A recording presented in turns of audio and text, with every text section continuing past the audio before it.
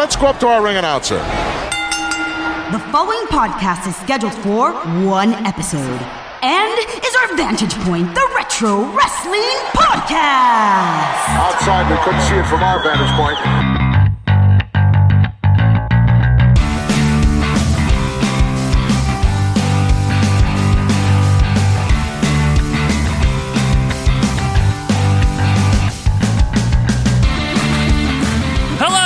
Wrestling fans, and welcome back to our Vantage Point, the Retro Wrestling Podcast. Thanks so much for being with us here on Monday, July 23rd, 2018 for episode 91, our season 10 premiere. I am Joe Murata still, and that's still Mr. Michael Quinn. How you doing there, Michael? Howdy doody. Welcome to the 90s. Welcome to the 90s. 91 years of yes, since 1900, obviously. Yes, obviously. That's what we'll be celebrating today. Is the year 1991. We'll get to that in a minute. Before we get to that fantastic year that was 1991, I want to mention a few things. If you haven't yet, follow us on Twitter. If you have a Twitter, you can do that at OVP Podcast.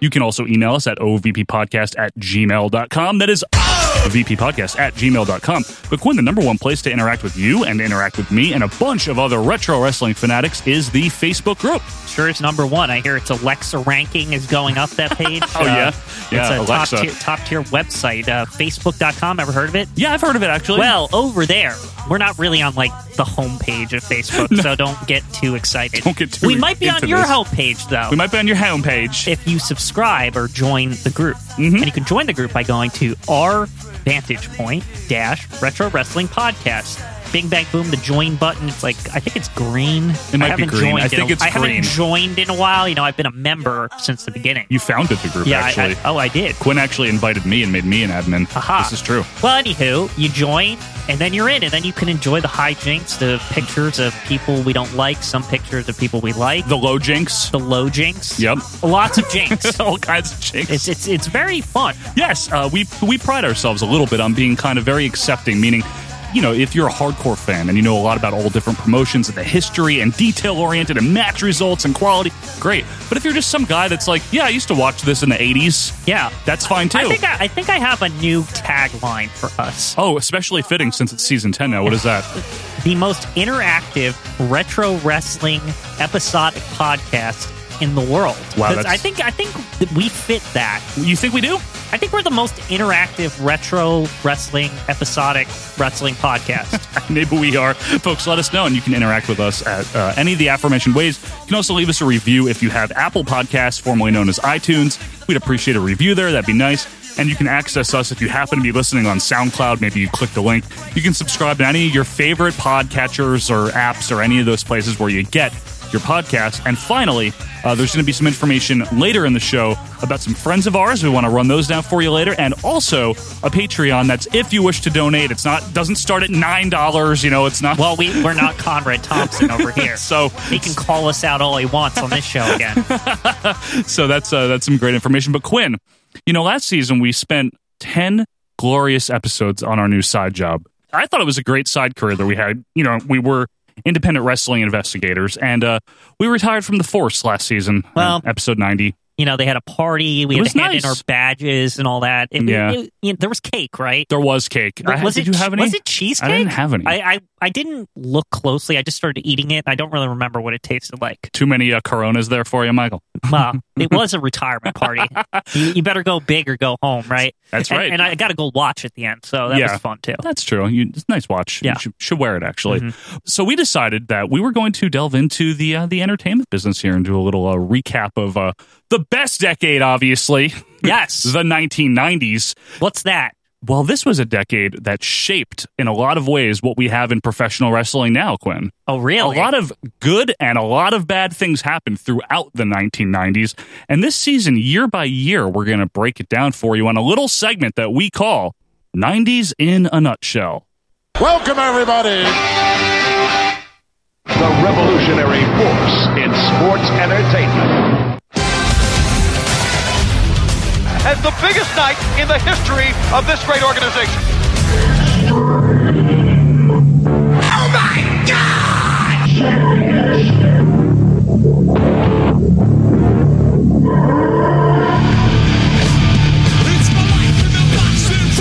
Good guys versus bad guys. The WCW. New World Order. It sucks. Ah, yes. 90s in a nutshell. Welcome. Holy crap.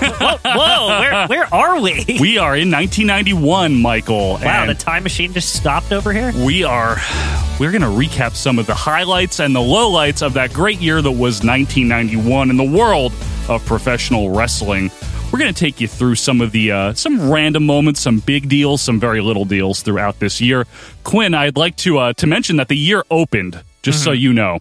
So this is very important, folks, with Vince McMahon announcing the World Bodybuilding Federation. Holy shit. The World Bodybuilding Federation Championship cranks up. We've briefly talked about this. We went over an episode or two of Body Stars. Yes. With Cameo. Yes, with Cameo. Yeah. All I have to say is, was Vince out of his freaking mind starting off this year with announcing a bodybuilding What federation? a way to begin 1991. Yes. Yeah. And you know what? We would have to hear about this throughout the year, right? All throughout the year. All throughout the year. Into 92, this carried on. But this was just like a little ancillary thing going on. It was kind of like the Ica Pro of 1991. It was. That's Like, right. It kind of was the same. Gary Stridham and all that shit. The WWF side shit that you didn't care about, basically. Yeah, it's kind of like Matilda or like there's like other things I could compare it to as far as like it's just this underpinning thing of the year. WBF, actually, it's fitting that the year begins with this. Yes. Because it's like a presence. It is. Throughout the whole year,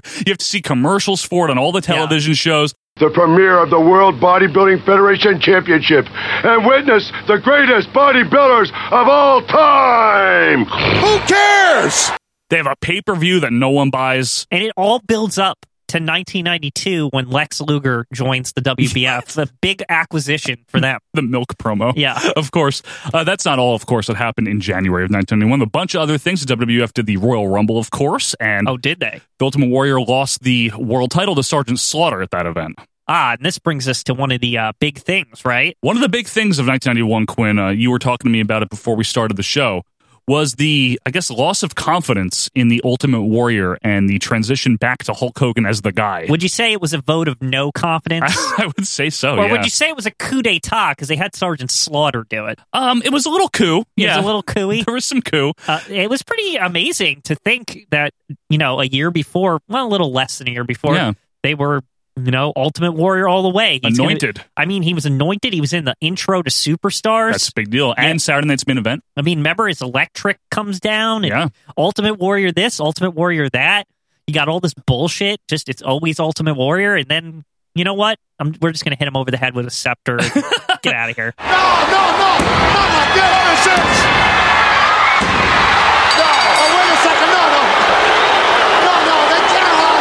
And you know what his biggest problem was, probably? Well, he had many, but he wasn't Hulk Hogan.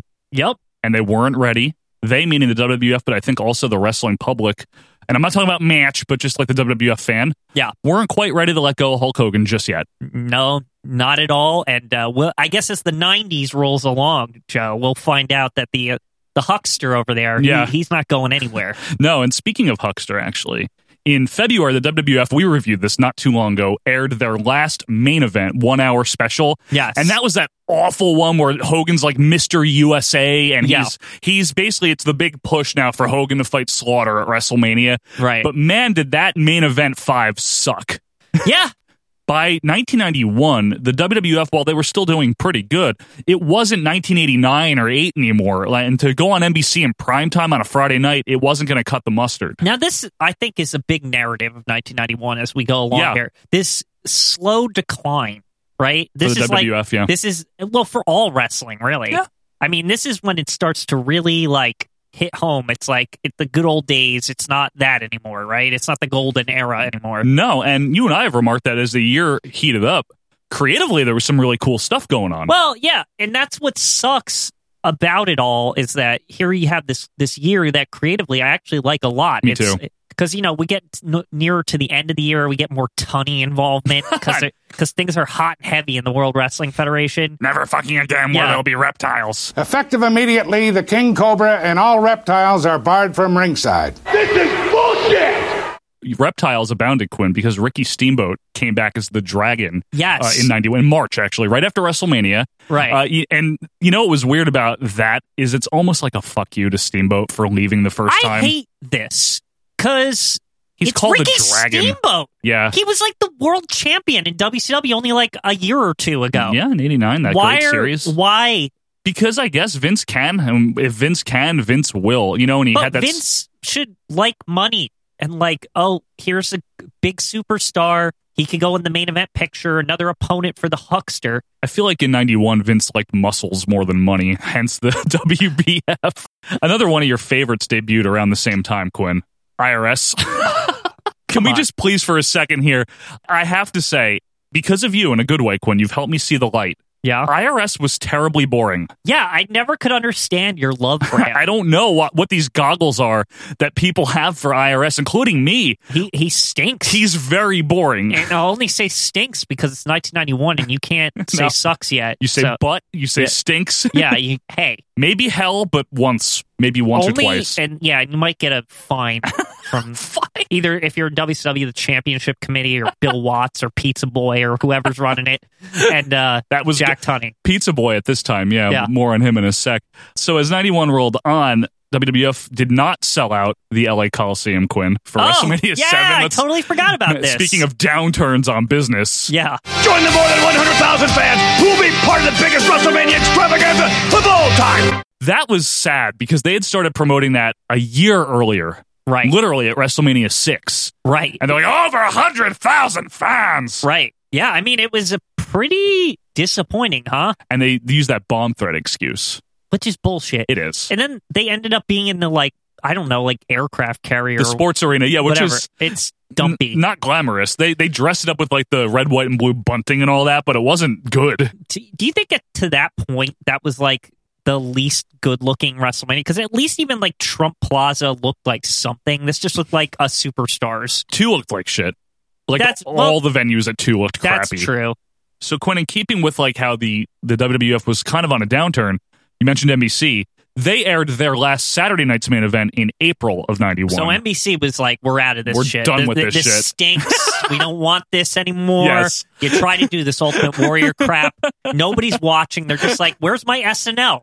Like, that's what they're asking. Yeah, and SNL was good in 91 too, right? Now, Mike is this Myers. the Mike Myers era? Is he coming in? He's there. Dana Carvey's there. Is Chris Farley there yet? Because I love Chris Farley. Yeah, Chris Farley's there. I believe Chris Rock was there. It's a pretty good cast. Yeah, not bad, huh? Not bad at all. There's no need for this anymore, right? No, we don't need Saturday Night's main event. And it was a bad one, too. It's okay, but it's not great. Here's the thing is that we're realizing retroactively when we've reviewed these Saturday Night's main events and stuff, there is like a sharp decline quickly. Yeah. And it really coincides around the time Hogan was not champion for against Warrior anymore. Yeah. It really is around the spring of 90. For whatever reason, if it was Hogan all together, I mean, as the time went on, Zahorian was indicted in 91. Not Vince. That would be later. Zahorian, and that put a bit of a black mark on the WWF in 91 also. Indeed. Today, there are allegations of widespread anabolic steroid abuse within the world of pro wrestling. Let's go to WCW for a sec, Quinn. Just want to give them some props. Oh, they exist? They exist in 91. They have actually, by this point, officially been just branding themselves full on WCW. All their titles are pretty much branded WCW. Now, have they fully recovered from the transition from Crockett? I mean, 91 was a pretty crappy year for them. Business-wise? It was the business. Okay. But what they did do in 91 is they held their first Super Brawl in May. The main event was pretty cool, on paper anyway. I haven't seen it in a long-ass time.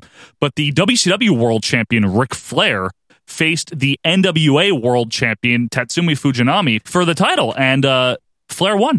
Yes, this was a big deal. This is Flair getting the NWA title back. That the titles are back together. Yes, they're back together. WCW all the way. Oh yeah, and of course, within 2 months, by July of 91, Jim Herd made the decision now he's the pizza boy, right? He's pizza man. Yeah.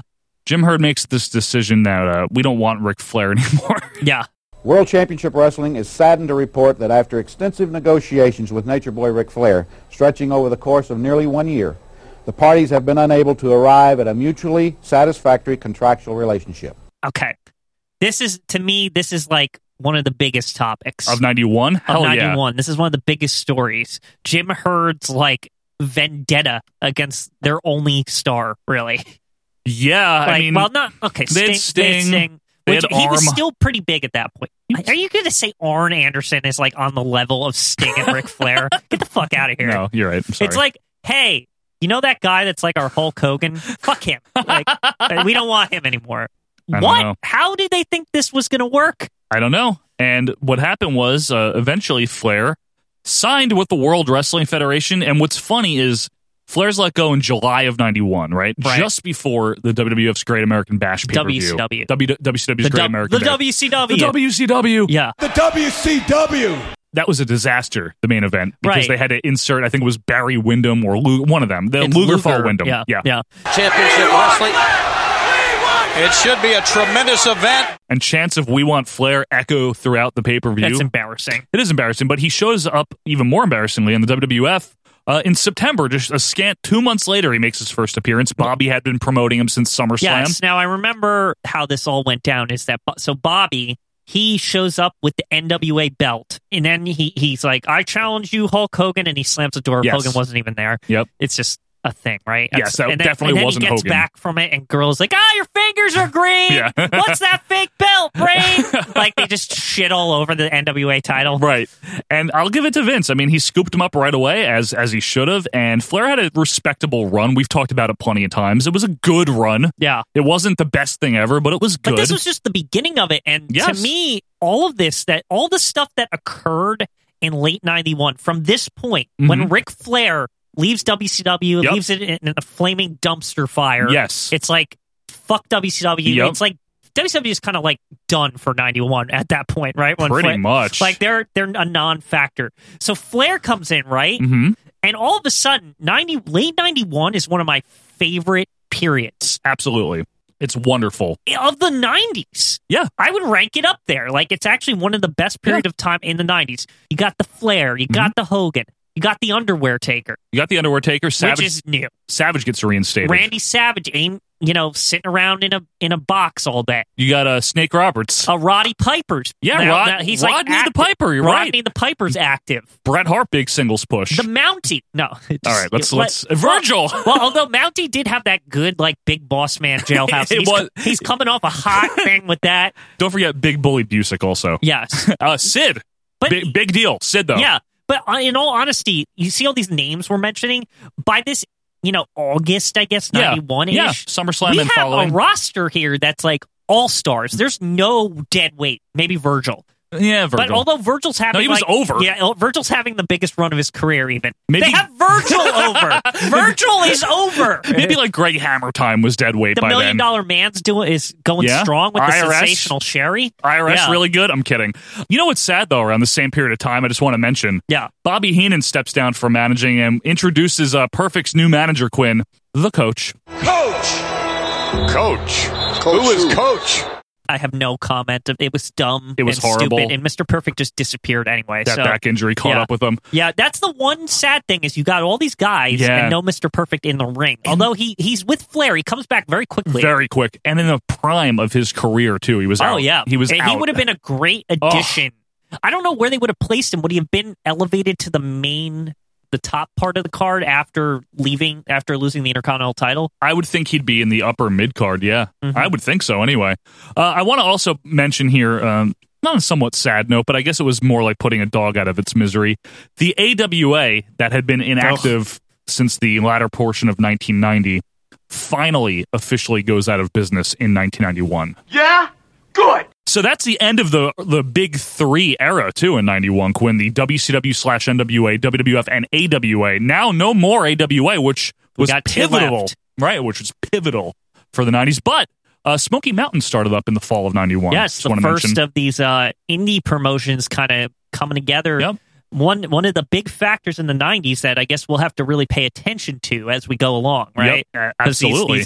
I guess, are they called indie feds by this point? Or are they, what are they known? Are they territories? I guess Like, Cornette's vision for Smoky Mountain, which we've definitely warmed up to since we started podcasting pretty 2 decent. years ago. It's pretty good. it's kind of a developmental territory to me, but It was like a throwback.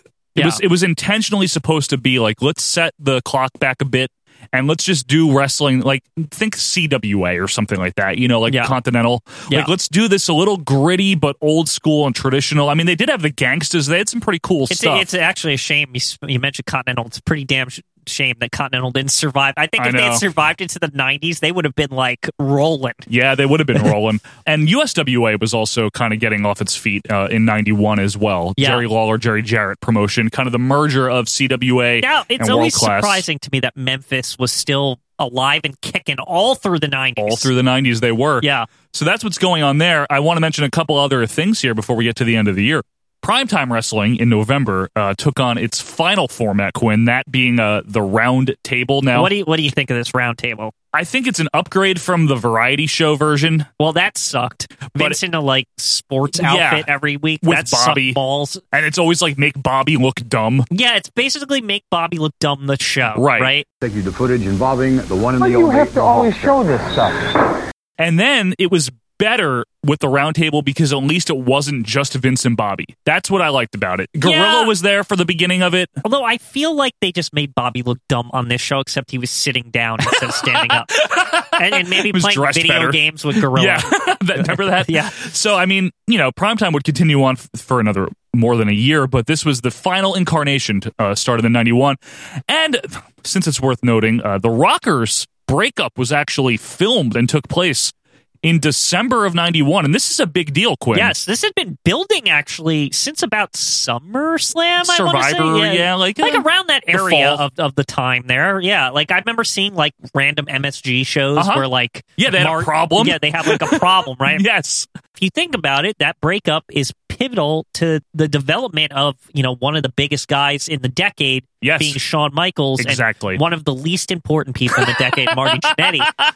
That's a good point. Meanwhile, Bret the Hitman Fart over here is getting big. Yes, he's starting to take off. He has that thing at SummerSlam, wins the Intercontinental title. He finally splits, which he couldn't wait to do from his brother-in-law, the character Jim Neidhart. Yeah, he's a character, and Marty and Jim Neidhart should have been a team. That would have been proud. That right? would have been amazing. The Rocker Foundation. Yeah. So 1991 overall, Quinn, in a nutshell. Interesting year because you have a notable closure of the big three of wrestling promotions. Yeah, I would say it's the formal end to like the boom period is like dead. I totally agree with you. But the big but is that the creative renaissance in the World Wrestling Federation is like skyrocketing right now. Absolutely. All this crazy shit's happening. We didn't even mention Hogan losing to Underwear Taker, which is like complete surprise. Like I would have never expected that in 91.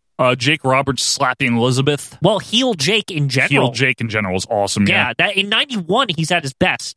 And I would also say, Quinn, that WCW now had to find their footing for the second half of the year and for the next year and change of life without Ric Flair. Yes, WCW to me was in the wild lands or whatever, the Badlands, the wilderness, if you will, the Everglades with Skinner. Yeah, they were off the deep end. No, WCW. Yeah. I mean, 92 is actually a good year for that. Exactly, they got their shit together. I think because they get rid of Jim Herd or something. They do. They get Kip Fry, who's marginally better. Yes, right. Yeah, he is. He's a little better. Yeah. Overall, Quinn, though, 91, interesting year. I personally do like it. I agree with you. And man, especially in WWF, from January to December, what a difference in terms of tone. Yeah.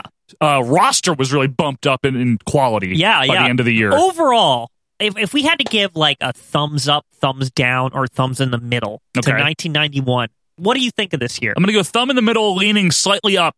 I go full thumbs up. I really think the end of this year makes up for like everything. For all the crap? For the earlier part of the year. I don't really think this year has a lot of weak points for WWF, right? All their pay-per-views are pretty good. Yeah. All four are pretty good. In WCW, whatever. It's WCW in 91. It's not that great. They sort of are okay at the beginning. El Gigante is there. It's a mess. There's some problems. Yeah. But folks, let us know what you think of 1991 in wrestling. What's your favorite? What's your least favorite? What did we forget? It's 90s in a nutshell, and we're going to be doing this all season long as we talk about the decade that shaped us as fans of professional wrestling. But when we come back, it'll be our first Rushmore and Death Valley of Season 10. That's coming up right after this.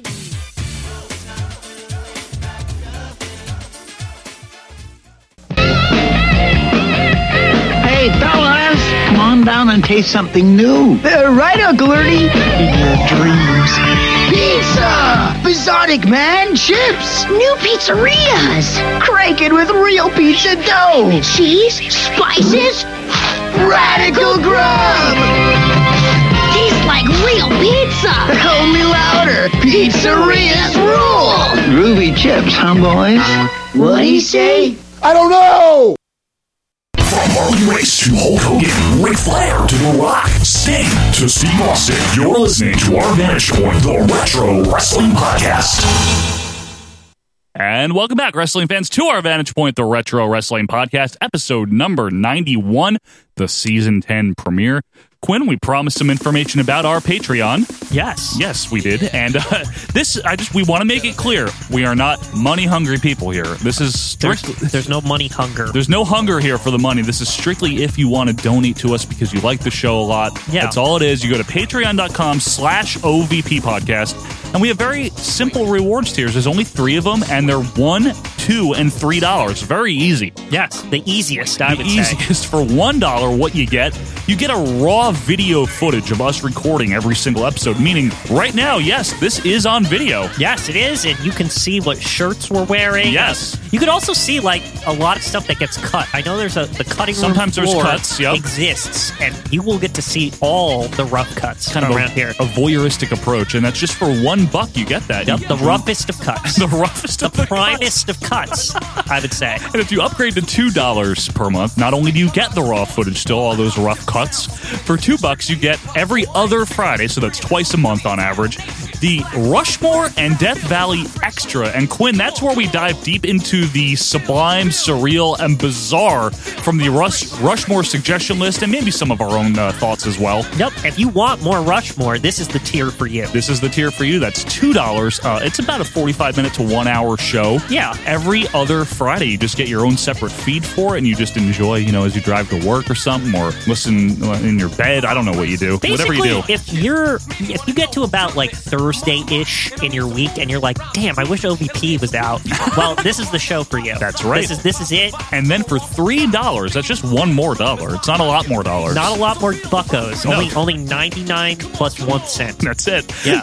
That's good math, Quinn. Yeah. You get not only the raw cuts, the rough cuts, yes. Not only the extra Rushmore and Death Valley, but on the other Fridays, okay, so now it's every Friday you're getting stuff. You join us through our journey of WWF 1982. Yes, it's a video show where we watch with you, basically. Yep. We watch with you, and you get to see us interact and react to the shittiness that is WWF 1982. That's right. I'm sorry to say, but hopefully we'll get to 1983 faster this way. Yes, hopefully we will. So that is for only $3 a month. So that's our Patreon tiers if you want to donate. By the way, there is no commitment. You can cancel at any time, and you only get billed on the first of every month. Yes. I want to make that clear. Sorry, no CODs. No CODs. So, Quinn, it is time for our fan favorite segment, Rushmore and Death Valley. This is where each week we have put, and we will continue to put, 4 of the best of something, and it could be anything, onto Mount Rushmore, and 4 of the worst go down into the desert of Death Valley. And to kick off Season 10, we got a biggie. Yes, the biggin. It is the Mount Rushmore and Death Valley of...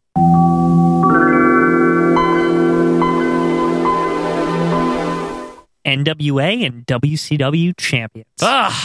Finally. Yes. This has been a bit of an elephant. So this is the biggest title to ever exist in the history of our sport, or whatever they say. I don't know. Okay, Shivani. Yeah. Well, I mean, to be fair, he's not fucking around. Because it is a big deal, this title. Up until I'd say around 1985-ish, it was the top belt period. Until the Huckster came along and raised the profile of WWF, right? Right, yeah. I'd agree with you there. We're counting the lineage here, just so you know.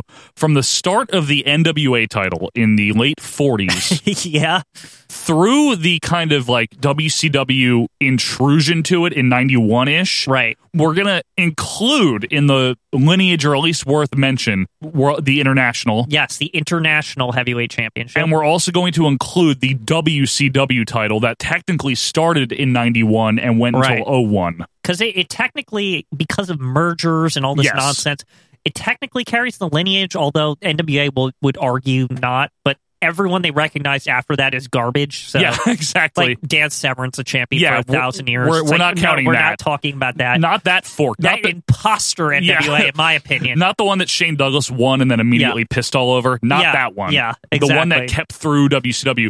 So, Quinn, you actually picked this one. So I'm going to take the stick. Okay. In the interest of fairness, and because he came up recently as a fantastic color commentator, and because anything I know about him regards him as one of the greatest wrestlers of all time, and he was the consummate NWA champion in the old school, I must nominate Aloysius Martin Thez, Lou Thez, Michael. Wait, was that really his name? Yes. No, it wasn't. Yes, Aloysius. Mr. Lou Thez. Lou, welcome to Tuesday Night Titans. Thank you very much, Vince. I'm really happy to be here. It's my privilege. Not. Thez is definitely a legend. He held the belt for, what I'm seeing here is 2,300 days, although there's like an aberration or something. He held it a bunch of times, too, by the way. It wasn't just once. And he first won it in 1949. Right. He had it until the 60s. So he won it like a little after World War II, we're talking about here, right? We're talking World War II. This is during an era, he's from an era where they liked, the NWA did, putting their title on a legitimate hooker or a stretch. Not that kind of hooker. Not like a Godfather hooker, Yeah. okay? A Not stretcher. that Axel. No, not that Axel. A stretcher. Someone that could defend themselves, because I don't know if you know this, but professional wrestling, not exactly a business on the up and up at all times. No, it's fake, but you got to make it look real. Now, I guess Orville Brown wasn't cutting it when he first won the title or something, because he was only the champion for like a year and a half, which is like, that's like nothing back in the 40s. Right. Like, you got to be champion a long time. Then, like 1 year, don't be that guy. Yeah. So Thez had it all the way on and off until 1966 when he lost it to Gene Kiniski. This is probably not doing justice to either man, but for the best layman's terms I could describe Lou Thez, he's like the Vern Gagne of the NWA, but probably better. He probably is, yeah. I don't know how else to say it. I would say so. Lou Thez isn't a frequent topic of our conversation. This is venturing into vintage wrestling. Now, Lou Thez is officially only recognized as the champion 3 times ever. 3 times, but he had long reigns. Well, not only just that, he lost it to people, but that they didn't count because they were like in Canada or Newark or something, like where nobody cared. I'm not kidding. As Bobby Heenan would say, Newark is a foreign country. I don't even know how they hid the Newark one, but I'm just saying. Parts unknown usually means downtown Newark. I'm not going to pretend to be a Lou Thez expert. I'm not going to pretend to know the whole dude's career, but here's what I will say that I know.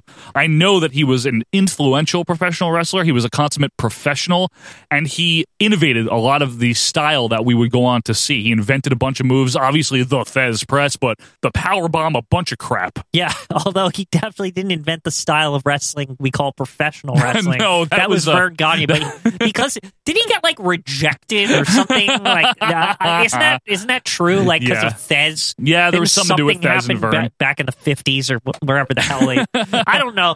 But basically, yeah, to me, like Lou Thez, actually, what he is he's the constant that this other man that I want to nominate was to the title later on. And who would that be? Ric Flair. He's what? I mean, come on. Thez, to me, is like the original Flair. In terms of because he had the title multiple times, Yeah. whereas like not a lot of people. Probably did. Before Thez. Oh, before Thez? No, because there wasn't really a title. Yeah. Ric Flair, though, Quinn, was the 80s for the NWA. Yes, he was. And most of that time, he was the champion. Would you say that Ric Flair brought the NWA title to the biggest prominence ever in the history of the National Wrestling Alliance? Because wrestling was at its biggest point. I'd say that. I'm sure someone in San Jose, California that writes a newsletter would say otherwise. Well, you could tell him to shove it because this is our vantage point, not Meltzer driver's vantage point, whatever. I really like this match. I mean, it's still, how do I say this? What are you saying? Not saying anything. Flair, to me, when I think WCW or NWA, that like fine line, in the 80s where it could be either. Right. He's the champion. Right. First one in 81, defeated Harley Race. And combined with all his WCW reigns, I mean, he's like, what? When he left WCW, what was he? 13? I don't know. 14? A lot. Yeah, it has to be 14 because they count 16, and those are the 2 WWF ones. Right, okay. So 14 time when he left WCW. And obviously you could read that one of two ways. He lost it a lot, or they had such confidence in him that they constantly had it on him. Well, yeah, I look at it as I used to think that, like, oh, he lost a lot, so he's not that good. But it's fucking wrestling. It's pro wrestling. So what that really means is that they would just take it off him just to make a storyline, basically. But they knew that they always had to like defer back to Ric Flair. Always, always, always. Ric Flair is number one or not. He's making it. Yeah, there's no way around it. Yeah, you gotta be born a champion. Him and Lou Thesz are like probably the most prominent champions, and Harley Race. I was going to bring him up too, so I'm glad you did. Harley Race. We make fun of Harley. He cut you in line that one time. Yeah, that bastard. He was the king in the WWF. That was stupid. But before that, man, I mean, he was the 70s, and he was the 70s version. If Thesz was 50s and 60s. Yeah, so Lou kind of ended in the 60s. Race was the 70s consummate champion into the 80s, and then Flair picked up the mantle from there. This is the world's heavyweight title. And when I say this, I mean it in all sincerity. The world's heavyweight title.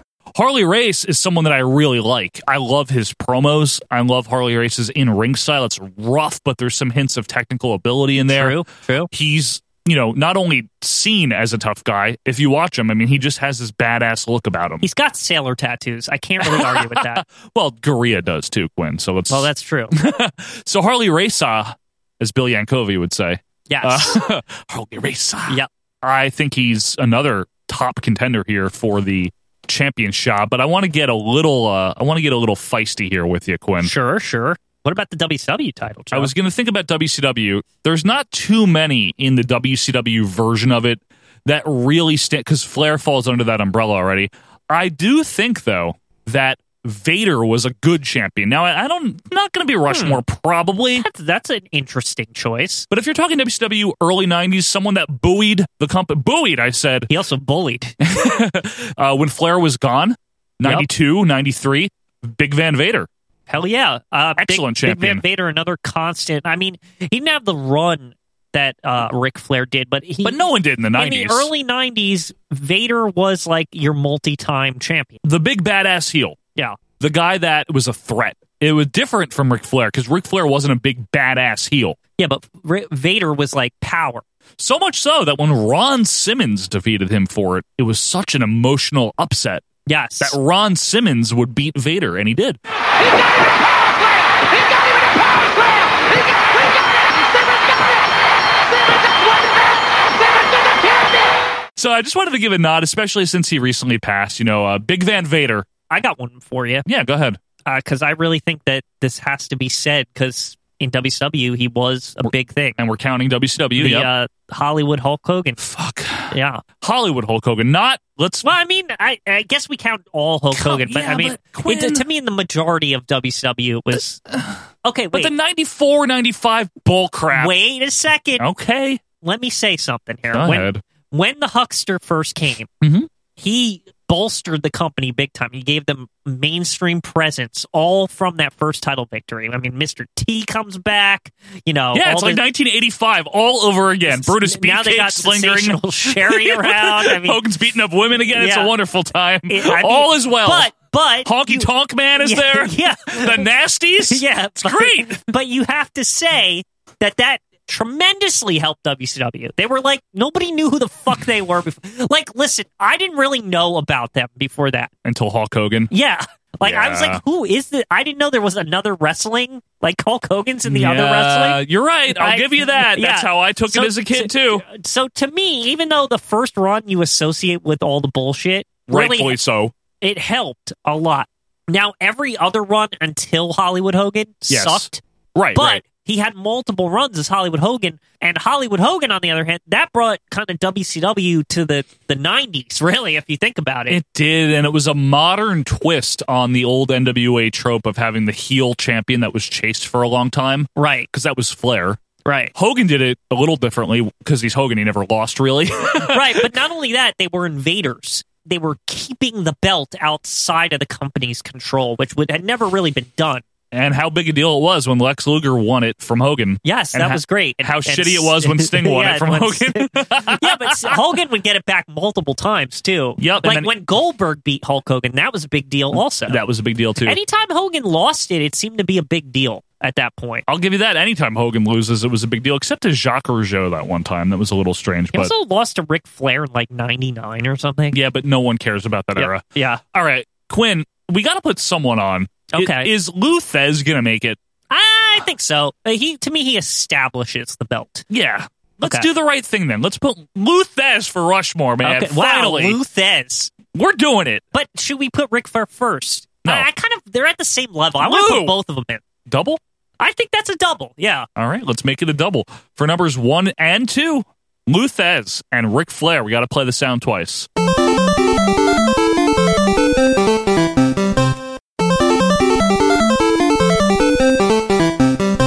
Lou Thesz and Ric Flair are on, Quinn.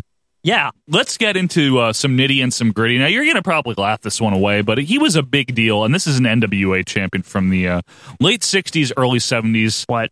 Dory Funk had it for 4 years. Dory Funk. I don't...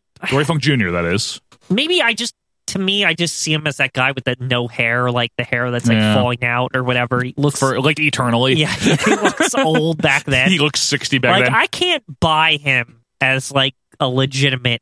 He's the guy that beat Kiniski, who was the guy that beat Thesz, believe it or not. That's how far back we're going. I understand if you're from then, that's great. But you're probably not listening to this. Well, you might be, actually. I don't know. How old are you? Let's find out our oldest fan that we have here. Watch some like 99-year-old guy writes in or something. It's like, fuck you, Farmer Burns. Like, Abe Lincoln. No, he's probably mad that we're not like including the Strangler Lewis, fake NW, whatever that is. The other NWA. Yeah, like who's the first? George Hackenschmidt or whatever. National Wrestling Association. Yeah, not the same thing.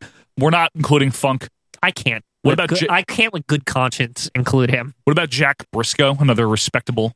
Again, those are guys that kept the boat going. Okay. Like for NWA, like after Thesz. What about Dusty Rhodes? Dusty Rhodes, I gotta say, he's a contender. I don't know if he's gonna make it only on the basis of he didn't have it a million times like Ric Flair or something. But then again, I don't think we're gonna find people other than Hogan who had it like 300 times at this point. And when you do, it'll be in the late 90s where it didn't matter anymore. And that's like why Jeff they had Jarrett it. or something. Yeah, no, he's not even. Well, fuck him. Like, I don't like him.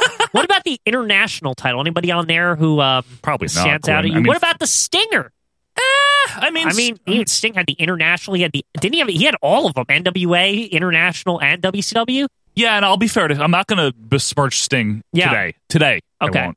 But in the same way that like you really like Shawn or I really like Brett, he's like that, right? He's like that. He's like the fans guy. Yeah. He's not like the best of all time. Right. Like people who were from his era who liked Sting. Right. They're going to be the only people who ever give a shit about Sting. Correct. And it's like how like Babe Ruth, right? Like he is transcendent. Like everyone likes Babe Ruth. Yes. So that's kind of like how Ric Flair is, right? Yeah. Sting's like the Bobby Mercer, who was a replacement kind of for Mickey Mantle. Okay, maybe that's a better baseball comparison. But I think the Shawn and Brett comparison is apt because as big of fans as we are of each guy, we wouldn't probably call them one of the best champions of all time, right? Probably WWF? not. Probably No, not. And probably I think not. we did that, and we didn't put either of them on. No. With that respect, I guess Sting kind of... Typical. I like Sting a Tip of the lot cap, yeah. as WCW's like banner waver, I guess. don't, and that's fine. But yeah, I know you do. Because you think of the later Sting. But I look at just don't like Surfer Sting. Sting, to me, it's like... To me, that's one of WCW's only like things they made themselves. They did. I mean, I'm just not the biggest fan. Yeah. You know what I mean? That's fine. So some guys that come to mind when I think of more WCW champions, right? This might be a little controversial, but I think a lot of people think of this guy, Goldberg. Yeah. Because him becoming the champion, at that time, he held it for 174 days, which was a while. It was. For the 90s, For the 90s, it was a big deal that Goldberg was the champion, and not that he had a lot of reigns. He wasn't really that great. Yeah, I'm just saying. As a champion. You don't think he was a good champion? I don't. I actually agree with you. I just wanted to bring it to the table. I wanted to see what you thought. I think Goldberg's is what he is, but it's not because of the title. Right. The chase was greater than the run. But there are people who will remember Goldberg as the WCW champion. And rightfully so. Yeah. His two biggest moments as champion were winning it from Hogan and that fantastic, better than it had any right to be match against DDP. Right. And Halloween getting Havoc. tasered also. Yeah. And how it ended, basically. That was the downfall. That's one of those So I wouldn't put Goldberg on. I think it's Harley Race, Quinn, if we're going to be honest with ourselves. Harley Race is like, what was he, 6-time, 8-time world champion, some shit like that? Well, that's true. And Harley Race is a damn good wrestler, and he's good. I mean, it's not just the amount of reigns, but he was freaking good. I think, Quinn, it's Harley Race, and then we'll fight it out with a couple of guys for number 4. Yeah, definitely. Okay, Harley Race. Let's give him his due. I mean, this is the kind of an old school flavor to this one, Quinn. Yeah, definitely. Lou Thez, yeah, Ric Flair, and for number 3, Harley Race. All right, Michael. We've got Dusty Rhodes in the discussion, but we've also got the Hawkster. I mean, Vader, I think we got to say goodbye to, right? Unfortunately. Someone out there is going to say, why didn't you put Jack Briscoe or Dory Funk in? Oh, fuck that. I'm tired of hearing how good they are. If they're so damn good, where are the matches? It's the 70s. Like, one of the crappiest eras of wrestling. I'm sorry. Like, we always go back to it and we're like, why? Gordon's Film Room? Yeah, Gordon. They are some Gordon's Film Room shit right there. They are the epitome of Gordon's Film Room. Well, it's amazing the coordination that is necessary for any professional wrestler. Well, it is our Vantage Point, folks, so give me a break. Send your cards and letters to Michael Quinn, care of I'm OVP tired of hearing Podcast. about the fucking funks. The Funkin' Funks. The Funkin' Funks. Terry was also the champion, but that didn't define his career. Yeah. He was just like, it was like circumstantial. It's just something that happened. So is it Dusty or is it Hagen? I hate to say this, but it might be Hagen because of the reasons you said. But it might be Dusty. The thing is that Dusty was champion during a time where it was either Race or Flair as the main champion. However, Dusty was the heart and the soul of both the NWA and WCW. Yeah, he was. He was also the booker. He didn't need the title, but when he did have it, it was a big deal. Hogan, on the other hand, always had the title, and when he didn't, it was weird. Which is saying a lot. Yeah. I don't know. This is a toughie. This is a toughie. All right, is there anyone else you would consider, like No. Ron Garvin or no, I'm just kidding. Yeah, no. There's no one else. I mean, we put Thez in. To me, Quinn, it's Dusty or Hagen. I agree. So let's dilute it down to those two. Okay. What are the advantages of Dusty? Dusty was more relatable to the common wrestling fan during that period of time. Common man, no pun intended. He was also a face champion, whereas Hogan was for 94, 95. Briefly, if you consider WCW. Right. And that was what put them on the map. But there was also a bunch of paid extras at Disney MGM watching him, so I don't know. I mean, to be honest, right? But he did certainly elevate their public profile. Okay. That's Hogan transcending wrestling because he was already a pop culture name. Okay. Whereas Dusty was so popular based on wrestling and nothing else. You know what I mean? That's true. Now, bigger moments, right? Oof. Okay, to me, Hogan is defined in his WCW title runs is defined by 2 moments. Yep. Beating Ric Flair when he first comes in that whole pay-per-view and the big success it was and brought the mainstream to WCW. Bash of the Beach 94, yep. And of course the NWO, like winning it, spray painting the belt. Those are the 2 things I think of with Hulk Hogan. Yep, and the way he was last Hollywood champion was losing to Goldberg, which was a cool way to go out. Now, on the other hand, when I think of Dusty Rhodes, I think of the chase on Flair. I think of his victory at Great American Bash. Big moments for WCW.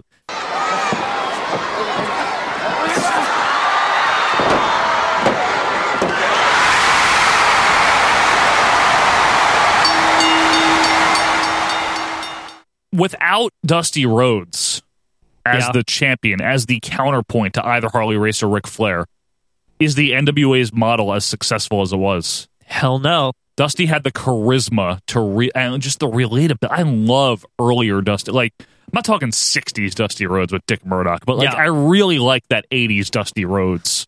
Dusty Rhodes, to me, he defines what a face NWA champion is. Whereas Hogan, he probably, in a weird way, defines what a heel WCW champion is. And some might argue that's not necessarily a desirable quality. Right, exactly. That's what I'm getting at. I think we have a winner, Quinn. Yeah. I think it's Dusty. Although, if we're talking about someone that was able to put WCW on the map as a major player, yes, it's Hogan. However, Dusty had an unparalleled charisma, like a unique charisma. Yeah. He was an awesome counterpoint to Ric Flair throughout the 80s. Right. And I love his promos, and he was fine in the ring. I mean, he's no worse than Hogan. No, and, I think a lot of times we as like more northern fans judge him on what we saw in the ring in WWF. Yeah, but that's not the Dusty Rhodes that people were used to. Yeah. In NWA. Absolutely. Yep. So Dusty Rhodes? I think so. I'm okay with it. Yeah. All right. Me too. I think he fits the title more. I think Hogan is a transplant where you know what it is about Hogan? That belt That's true. was not important to him. All that it meant to him was that he was on top of wherever the fuck he was. He didn't give a shit. Like, you know what I mean? Like, by that point, yeah. You know what I mean? Yes. However, Dusty Rhodes, the NWA title was everything. You're right. That was like the biggest title in the world. Plus, which one of them did the Hard Times promo? Dusty Rhodes. Okay. I think we have a winner, right? Yeah. Hogan did do the patch at the beach. He did. That was good, too. Yeah. Hogan will be my number 5 if there are 5 spots. Yes, I agree. I think Definitely. Dusty just edges him out because to me, he like feels like NWA, WCW all the way. He's homegrown. Yeah. So for number 4, the American Dream, Dusty Rhodes. Well, to recap for Donnie, our Mount Rushmore of NWA/WCW World Champions, Lou Thesz, Ric Flair, Harley Race, and Dusty Rhodes. Quite an impressive list, actually, Michael. Michael. That's a really good list. I think that's a list we could mail to the World Wrestling Entertainment, and they could put on an article on WWE.com. Yeah, they would do that, yeah. You think? All right. Well, let us know yours. You can do that on Twitter at OVP Podcast. You can email us or join the group. Let us know if you agree, disagree. Who do we miss? Do you really like Jack Briscoe or something? Get out of here with that. Let us know. But Quinn, I got to give you one of the best. Why don't you start with one of the worst? David Arquette. Number 1. Wow, coming out swinging, huh? Without question. Now, what was so bad about David Arquette? It's a celebrity. Are they serious? Like, to me, it's the ultimate like disgrace. It's like the death knell of the title, not the company. Of the title? Yeah, the death knell. The death knell, you say? Of that title ever meaning anything ever again. He's over towards Arquette. 1, 2, 3. What is did David Arquette just what's going on here?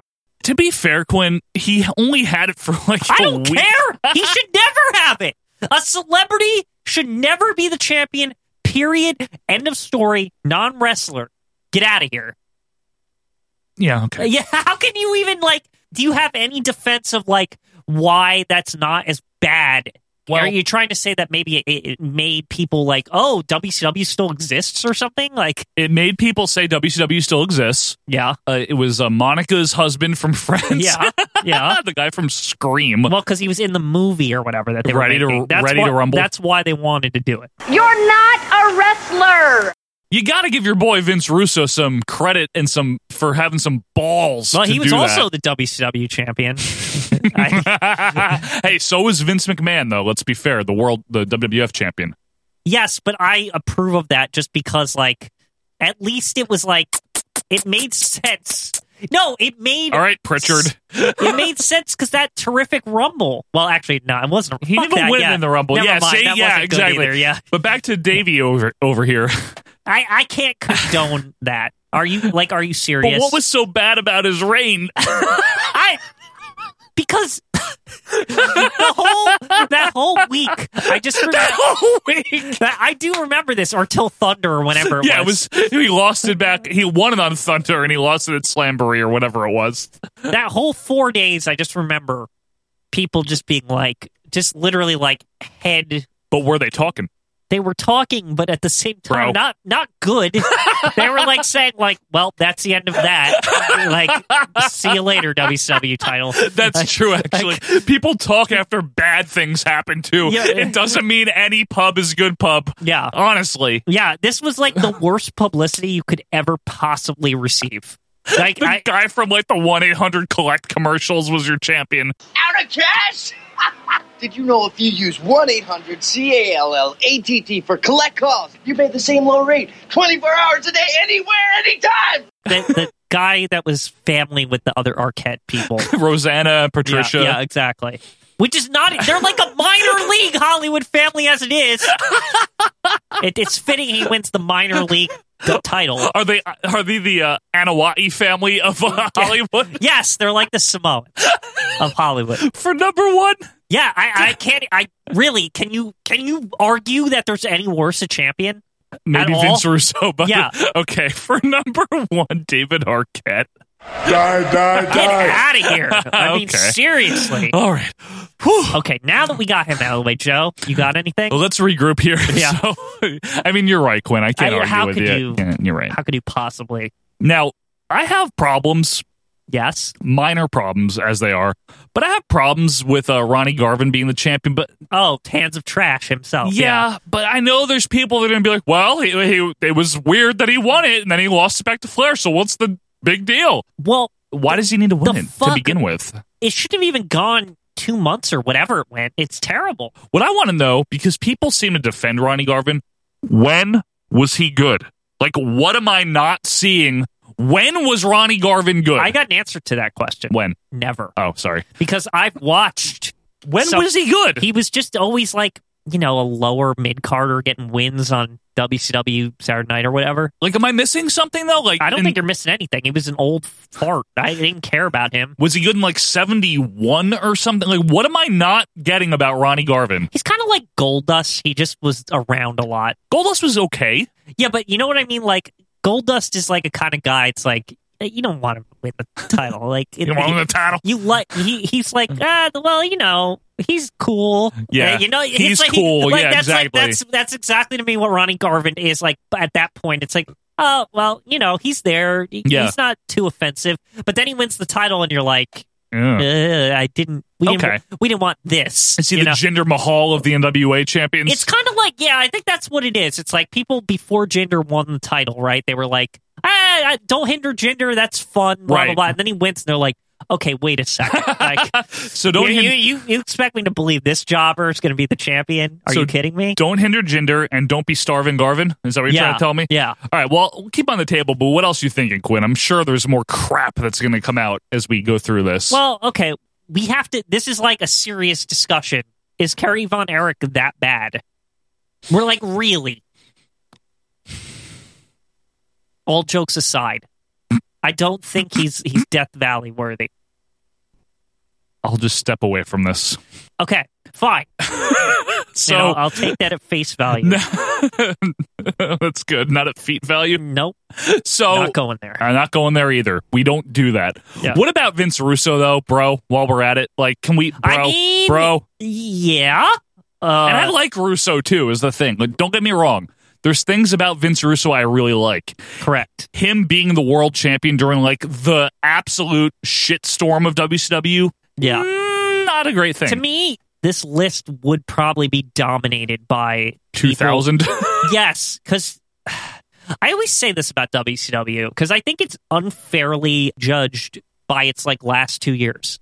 To me, people look at it. They look at 99, 2000, and whatever part of 2001 it existed, and say like, well, that's the proof. It was always bad. Like, it was just always the worst company ever. Oh, like, I mean, no, that's not true, because I didn't even like it in, like, 97 when it was happening. Fine. But most, if you look Bret Hart didn't like it. The NWO and all that crap. I mean, I thought it was absolute garbage. I understand your opinions. My vantage point. Your vantage point. But it's a little ridiculous that this era has, like, now WCW was never good ever, blah, blah, blah. Like, but that's also to say that I think a lot of the worst champions have to come from like this. Well, I mean, Quinn, Vic Venom was the world champion in 2000. Oh, yeah. Well, fuck that. So he should definitely be it, right? Well, okay. David Arquette was bad, right? And this is not as bad only because Vince Russo at least was trained by Johnny Rods. True. I can never really doubt a Rods training. Johnny Rods, love him. He's unpredictable. He's so unpredictable that he trained Vince Russo. Johnny Rods, please come on this show one day. I would love it. We want Johnny Rods on here to explain why he always got fucked with the fast 3 count. Bullshit. But anyway. But is Russo number 2? I mean, I think he is. He's got to be, right? If Arquette's number 1. We're looking at the entire list. Scope. And of champions ever. Yes. Vince Russo is definitely like on there. Yeah, if Arquette is, Russo's next, I think. To me, those are the least credible champions of all time. Yeah, since I agree. 1948 or whatever. Like, how bad could that possibly, like, all in the last year of the company? Well said, Quinn. Yeah. For number 2, Vince Russo. Die. You have anyone else you want to throw on there? Jeff Jarrett. Yep. That was going to be my next pick as well. This fucking guy, Let's man. spend a minute on him.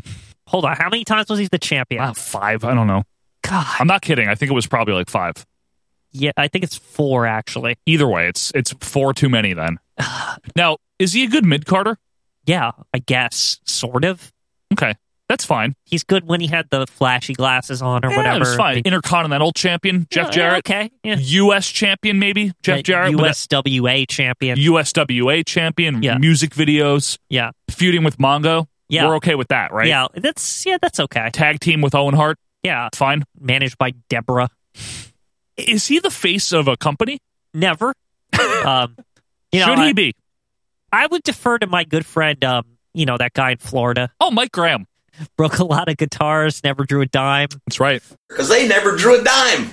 Not a dime. Not a dime. That's emblematic of Jeff Jarrett as WCW champion. Yeah. He basically took his latter period WWF gimmick. Yeah. Which was saying, don't piss me off, and calling people slap nuts and breaking guitars. Pissant or whatever. I don't know. Whatever he said. Guitar that he couldn't play, by the way. And he had the short hair, so he thought he was good or something. I'm not sure. Like, when he got his haircut, he thought he was good. After that, I mean, he was like he thought he was hot shit. Yeah. I don't know. And so he comes in WCW, and Vince Russo, again, who I kind of like. I do too, but I don't agree with I this. don't like him as the world champion either. Vince, No. That's why he's on Death Valley. And I don't like Russo with the big push for Jeff Jarrett. It's like the worst possible thing. Like, it's like, here you got this new booker, right? Right. And imagine him coming into your office, and you got this roster, and it's like Kevin Nash, Scott Hall, Scott Steiner. You still have Ric Flair. You still have Hogan. You still have Hogan. You have all these people, right? Sting. You got Sting, right? Tons of great wrestlers. I mean, they're all older, but yes. They're older, but they're still names. Diamond Dallas Page. Booker T. And what does this guy say? Bro! Jeff Jarrett. I mean, could you imagine? What was this? Why did this have to happen? And it's only because of this that he tried to like parlay himself into being like a headliner of TNA for like ever. Yeah, he just used this as like the reason we should kind of care about TNA. He finally used wrestling as a stepping stone to something else. Yeah, but it wasn't worse wrestling. I wish he just used it to Music City so we never heard of him again. But we also, you know what we're forgetting? What? And I know we weren't counting this, but Jeff Jarrett technically had the NWA title on the split-off thing. In 98? He had the North American. No, in 2000, whatever. Oh, shit, with TNA. When TNA had the NWA title. Like, he's all over the place, but, like, it's always like he's injected himself or he's friends with the booker or he owns the company. He's never, like, legitimately like, this is the best guy in wrestling. Right. Jeff Jarrett is, I'm sorry to say, he's not a bad guy or anything, but I don't have a problem with the guy, Jeff He's Jarrett. one of my least favorite big-time wrestlers ever because to me, he just never had it. I don't know. Like, I can connect with a lot of people. To me, he's the example of a guy that politicked his way into. He was friends with the right people. He was in the right family. He was always connected to someone. You ever notice that? He always either owned the company or was or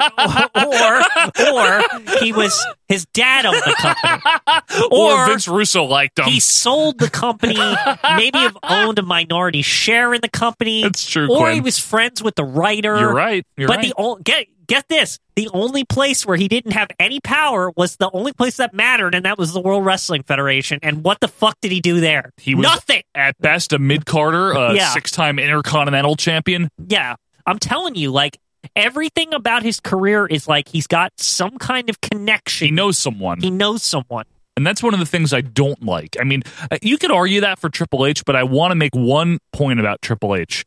He did work his ass off. I'm not saying you don't have to like him, okay? Yeah. You focus on him. You don't have to like him, okay? I know Tony Cherry does not like him. Well, Triple H, but he worked his ass off. He worked his ass off, and he was champion before he was even married in the family or anything like that. Like that was going to be my next point. He got enough faith by the owners that like, oh, this guy can carry the title. He was awesome in 99, 2000. Yeah, he wasn't even in the family yet. No, he wasn't. Yeah. They weren't even dating. I'm sure they were doing other things, but Maybe, they weren't. Maybe they weren't. They might not have been. I thought he was still dating China when it was the first time he won the title. He was, technically, yeah.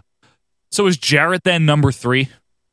Yeah, that's we fair went to me. kind of off a divergence on this whole thing. Well, I wanted to like because... But Jarrett really, like, to me, it's like Jarrett, Russo, David Arquette, like... that whole glob. That did innumerable damage to the reputation of the WCW title and any lineage. The WCW. Yeah, well, I'm not only WCW, but the title more importantly. Yeah. Those guys, to me, are what made the title matter less by the time it got to Vince's hands. I couldn't agree more. It's a Bermuda Triangle, really. Yeah, it's a real piece of shit. All right, for number 3, ain't he great? Die. All right, Quinn, not. All right, number 4 might be interesting. One of the best of the worst, almost. You know what I mean? Sadly. Like, the least worst. Tommy Rich was regarded as like why also in like 1980 or 81 yeah, but he's or also something. a lot of people that I've heard who saw that at the time really liked it. It was like an underdog story because he beat Race. Yeah, like to me, I can't in good conscience because I wasn't there. No, I wasn't there either. We weren't born yet. He only had it for a few days. Back to WCW because I think a lot of it's going to come from the WCW. Yeah, there's and Ronnie Garvin. I think that's the only other contender. I really didn't like.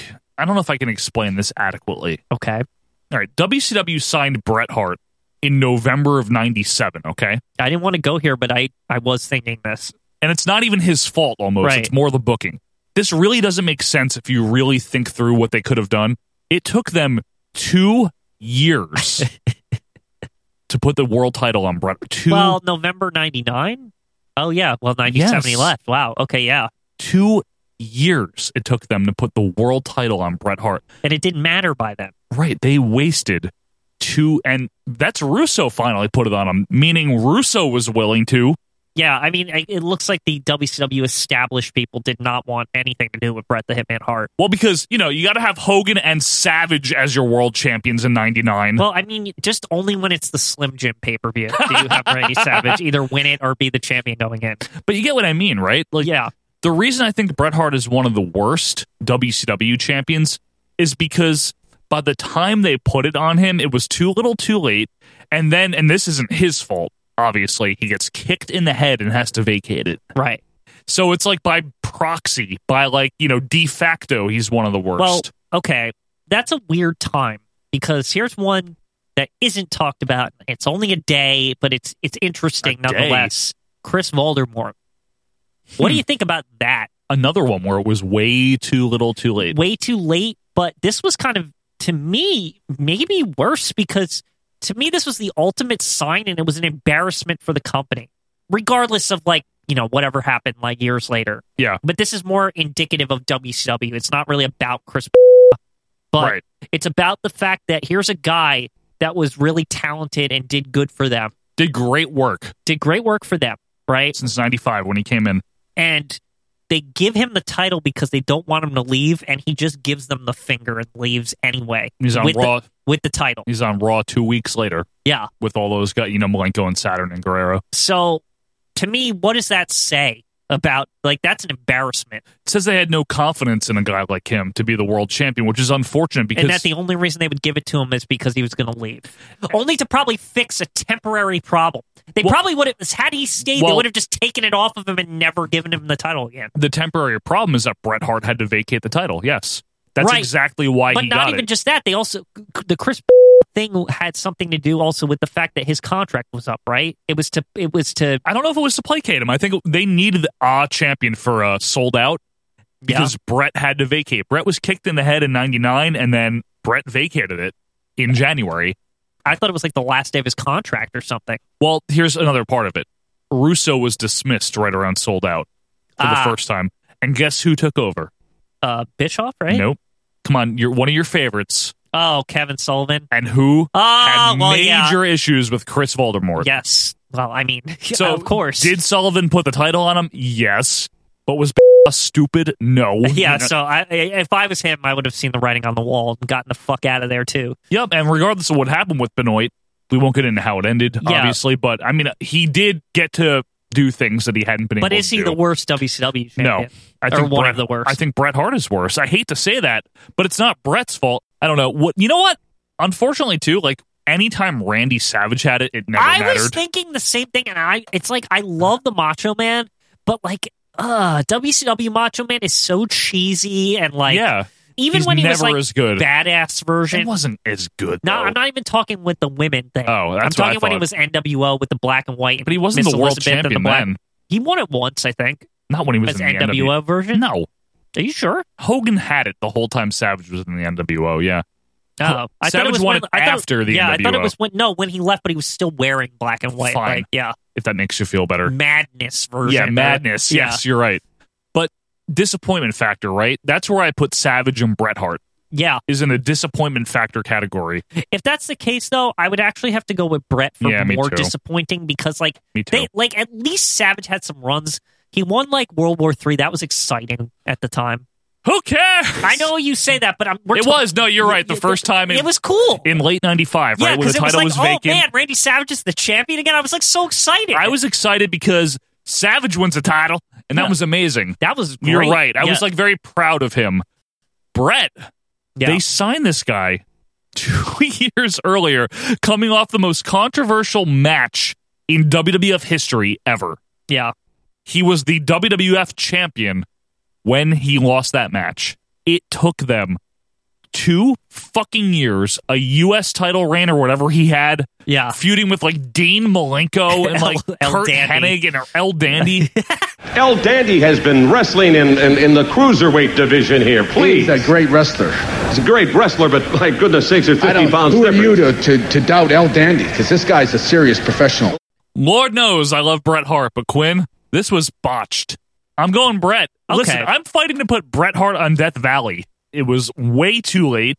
I'm not saying he should have had it immediately. Yeah. I'm saying what they should have done if they wanted to do this shit right is have Bret fight Sting for the title in early Super 98. Bowl. Yeah. Instead of this horse shit. Yeah, it's crap. Like, what were they doing? I don't know.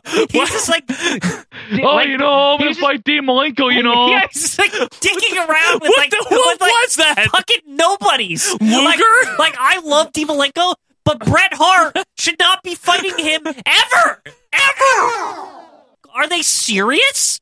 Oh, he's 5-time WWF champion as much times as Hogan had it, and he's like fucking around with cruiserweights? Are they fucking kidding me? Get it out of here. Enough. For number 4, Bret Hart. Die. To recap for Donnie, our Death Valley of NWA/WCW champions, David Arquette, Vince Russo. Oh, man. Jeff Jarrett. I feel bad for Bret Hart. And Bret Hart. Yeah. That's our Death Valley. And this says something about the year 2000. Holy shit. Maybe Vince Russo didn't help WCW it's that crazy. much, Quinn. In the illustrious history of WCW/NBA going back to 1948. Yep. All of it happened in 1 year. It's amazing, right? Yeah. So, folks, let us know who your picks are for Mount Rushmore and Death Valley. You can do that on Twitter at OVP Podcast. You can reach us on Facebook at The Group if you join it, or email us at ovppodcast@gmail.com. But, Quinn, when we come back, we are reviewing something, and that'll be coming up right after this.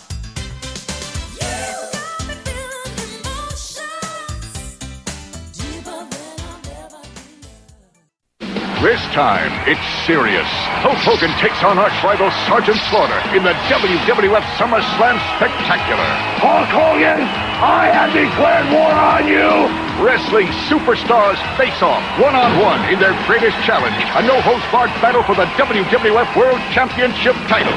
I'll tell you what the real action is. There's one place you can see the WWF SummerSlam Spectacular.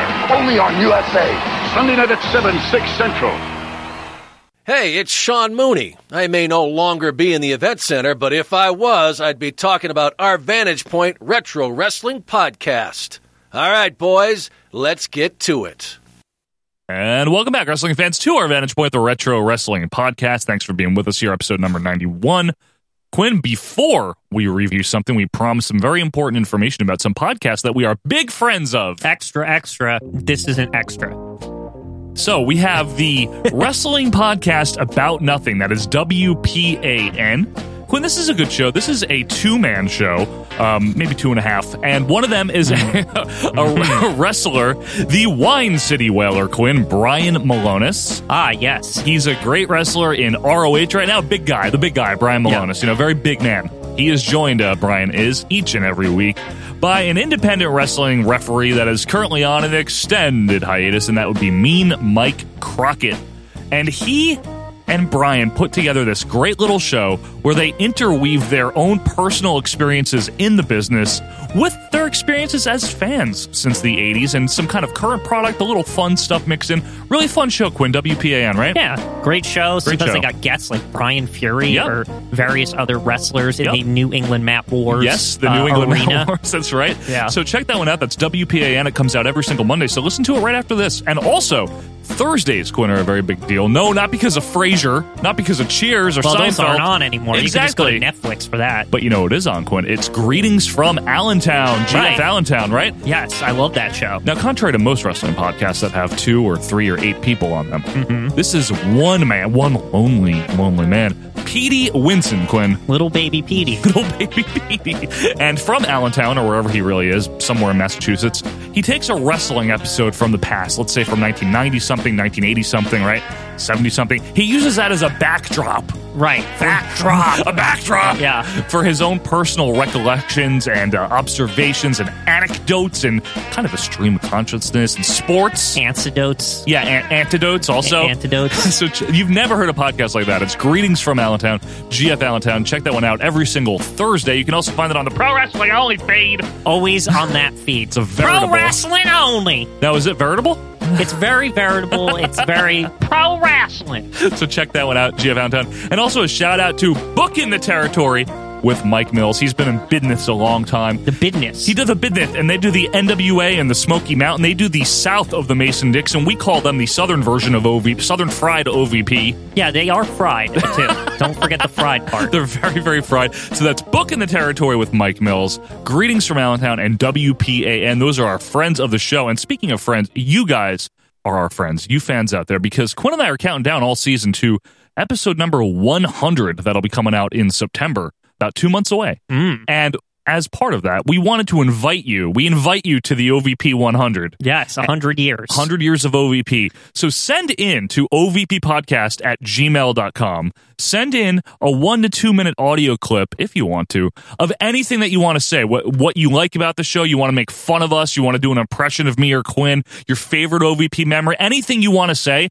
we're giving you the floor. 1 to 2 minute audio clip. You can record it on your phone. We don't care. And Mick Price, you better do it, howdy ho. Yeah. I'm just saying this now. So is that like our centennial? That's our centennial, or Quinn. would it be like literally 100 years from when we first started? I don't think we'll still be doing this in 100 years. Maybe. Well, we got 98 more to go. So. We'll be 130. Yes. Then we could up the thing on the description, combined 40 years. We'll be like combined like a century's worth of data.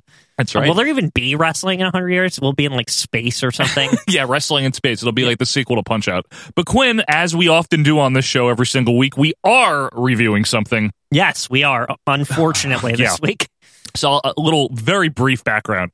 I tried to find an episode of AWA from 1991 because I have read that it did continue as like a highlight clip show. I don't know how. Into 91. Based on this, I don't know how either. Yeah. However, what I did stumble upon on the internet, if you have that, you can find this, is AWA All-Star Wrestling from November of 1990. So this is actually, believe it or not, from everything I could gather, the last original episode of AWA All-Star Wrestling. Now, it's November of 90, no specific date, but I figure it's close enough to 1991, and we're going to theme our reviews each year. We're going to give you something from each year. Yeah. So this is the 90-91 review, okay? You'll have to wait till next year for the next episode of this podcast. Exactly.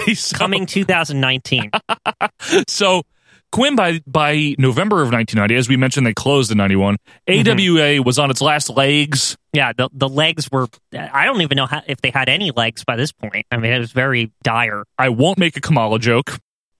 AWA had been on a steep decline since I'd honestly say about 1980, 5, 6? Like 86, I think. 86 is fair, right? Isn't that when the Melts gave it like worst promotion or something? Probably. Yeah. Match.